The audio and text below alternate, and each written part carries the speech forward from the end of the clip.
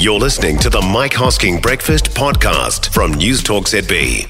Tuesday morning, the Prime Minister is with us, Chris Hipkins. Good morning to you.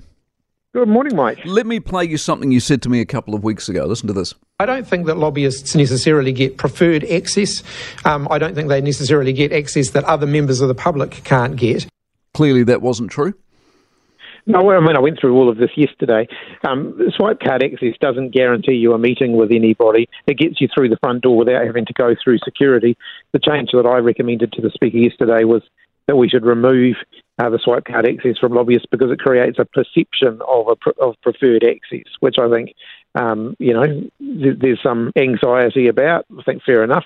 But both of the comments are compatible, but I think what we're dealing with here is a perception issue, and I think that it's a real one. So you're just changing policy based on perception?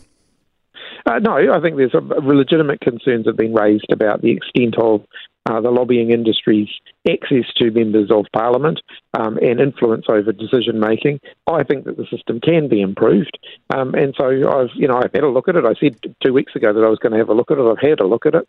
I've identified some improvements that can be made quite quickly, and I've indicated that I think we need to do a bit of a review to look at what other improvements can be made in the medium to longer term. But are the genuine concerns based on anything other than perception? There's obviously been a lot of commentary about it, and perception is important. People need to have I perceive I pay too much tax. Are you going to change that now? People are going to always have a disagreement on issues around tax, but the perception that our democracy is robust, that it operates without corruption or undue influence, those are incredibly important. They're the lifeblood of democracy. There is more change. There is more broad political support for change now than there ever has been before. I supported changes around lobbying or proposed changes around lobbying back in 2012. At the end of the day, it was vetoed by the then government. Right. The National Opposition are now indicating that they do think that there is room for reform here. So now that there is a bit more political consensus on it, I think we should take that opportunity. We had a lobbyist on just after 7 o'clock this morning who said there is absolutely no question they get more access than any member of the public, and by a mile. Is she wrong? Well, I think improved transparency, which is what I'm pushing for, will actually help the public to identify that. It's not always visible, and so making the lobbying activity more visible will actually allow anyone to judge for themselves whether lobbyists are getting more access or not. There's a survey from your Polytech, the centralised Polytech, that emerged. A third of staff saw no future for it. Vast majority surveyed would not recommend working there to family or friends. Does that disappoint you? I think it reflects the fact that they're going through a major reform program, and they've been hit by the double whammy, I guess, of a major reform program and the fact that enrolments are significantly down this year because of the strong labour market. We know that happens when the labour market's buoyant, when there's good, well-paid employment.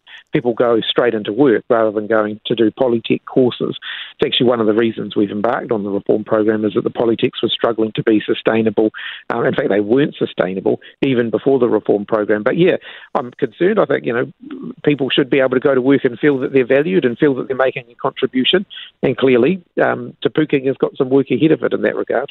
It may have looked okay on a whiteboard, but in practice it looked like a half-baked cake it was. Rob Campbell at a meeting on Monday night about Te Whātua Ora. What's gone wrong there? Look, he has a series of views.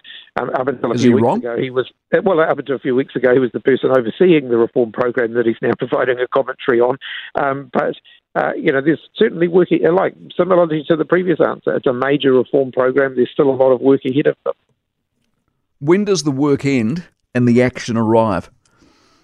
Well, it's a combination of both. If you look in the health system, there are already changes that are happening. So we're moving teams around the country to do elective surgeries in a way that wasn't happening under the old health system. And so at a more local level, in terms of individual patients, that's already having an impact. So you're suggesting the health system is delivering more productively than it was prior to the reforms? I'm not saying that it's all going to happen overnight, Mike, but I'm saying... Are you saying currently it is? In some areas, there are examples of where the health system is operating in a more coordinated and therefore a more productive way. I'm not saying that... Which area specifically? We've realised all of the game. Well, as I just mentioned, in the case of electives, we've already seen examples of teams of... Elective what? Just general elective surgery? Yeah. Are these the people on the 4-month waiting list, waiting for elective surgery on the 4-month waiting list that has blown out to 67,000 people? Yeah, so one of the things that list has got worse. But one of the things the health system is working on, COVID's been a big contributing factor to the health system. Yeah, I know all of that, but you've just told me that that's improving. It's not improving. It's going backwards. It's up to 67,000 and growing.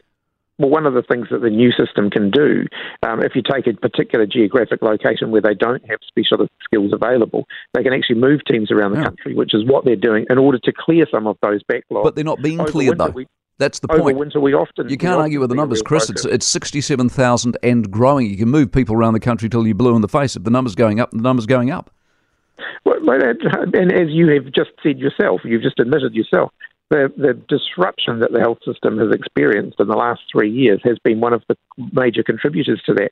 You'll see that pattern everywhere else around the world in their health systems, where because of the disruption that COVID-19 has caused... But Chris, you started off by telling us that things were improving in this specific area, and all I pointed out to you is they're not improving, they're going backwards. I'm saying that... Well, my question was very simple. Which specific area of the health system is improving as a result of your centralisation program? As I've indicated, it's early days, but there are green shoots to suggest that, Where are the green shoots? Are making progress. Well, I've just mentioned one of them. But you're wrong on that one. Can you give me one where you're accurate on? Well, the fact that it hasn't cleared the backlog yet doesn't mean it's not going to. No. What I said was it's not only not clearing the backlog is growing. It's getting worse. It's going backwards.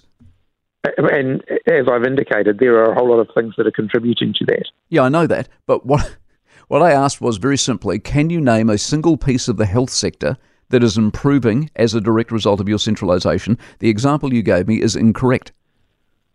We're working through a process at the moment, to your broader question, we're working through a process at the moment of identifying the key indicators that we do want to see the health system particularly focused on shifting in this next immediate period. Right, so is an answer to the question, you can't name a single thing about the health sector that's improved as a result of your centralisation as we sit here speaking this morning? Well, it's still very early days, right. Mike. 5,000 nurses have registered to go work in Australia from New Zealand. Does that bother you? Well, those are numbers from Australia. Yes, the idea that we've got any exodus of talent from New Zealand to Australia does concern me. We've been working hard on making sure that we're improving the pay and conditions of nurses in New Zealand so that they will stay in New Zealand. That's really been my focus as Prime Minister and as Minister prior to that, and it's the focus of the government. And how many nurses have we got coming into the country as a result of our immigration program and looking to hire more nurses versus Australia's 5,000? I haven't got that number. We've seen a reasonable number, but I haven't got that number. Would it be hundreds? So happy to get that number for you. Would it be hundreds? Last time I talked to Andrew Little about it, when he said it was thousands and they were coming by the flotilla. Are they? Well, as I indicated, Michael, if I said I haven't got a number, then I'm not going to make one up, so I don't have the number. Okay. Was there a mini reshuffle coming yesterday? Is there a mini reshuffle coming in some way, shape or form in the coming days or not? Well, clearly I have to reallocate Stuart Nash's portfolios, and so I'm working through that process. I haven't made final decisions on that at this point. When will that be? This week? Next week? Certainly within the next week or so, yeah. Okay. When's McAnulty back on Three Waters? Within the next month, I would think. We're working through a process on that at the moment. Did you read the piece in the Herald over the weekend of the cost of consultants for Three Waters?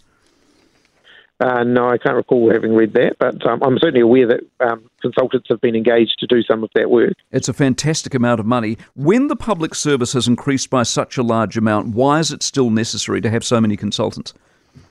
I think when you're undertaking significant reform programs, which often falls outside the business as usual, the day-to-day work of the public service, it is not unusual to bring in people to do that work. If you look at Auckland Council, for example, when the last government created the Auckland Council, there were a lot of consultants engaged to do that work as well. $3,500 a day for a consultant, is that fair? Look, I've indicated previously, and I continue to hold this view that I prefer to see more of the work where possible done in the house. Yeah, but it's not. That's the point. Where you are doing significant. You've employed 14,000 more people. To do some of that work. 14,000 more people in the public service, and yet you're still paying $3,500 a day for consultants. Many of those additional roles in the public service are frontline work roles. So we're talking about extra correction staff to run our prisons. We're talking about extra teacher aides who are employed by the Ministry of Education to support children with special learning needs, or extra speech and language therapists and so on. These are often frontline roles that we're talking about. Do you think you're wasting our money? caseworkers with Ministry of Social Development and Employment so that they're getting people off benefit and into work, and they've had record success in doing that in recent times. So I think we have to look beyond the headline number to see what are these people actually doing. So $3,500 is acceptable or not acceptable for a day's wage? It depends on the circumstances. Well, the circumstances were Ernst & Young were paid a total of $9 million to help you with Three Waters at $3,500 a day. Is that acceptable or not acceptable? Like I said, I've always said I'd prefer less use of consultants. Appreciate your time. Chris Hipkins, Prime Minister, for another week. For more from the Mike Hosking Breakfast, listen live to News Talk ZB from 6 a.m. weekdays or follow the podcast on iHeartRadio.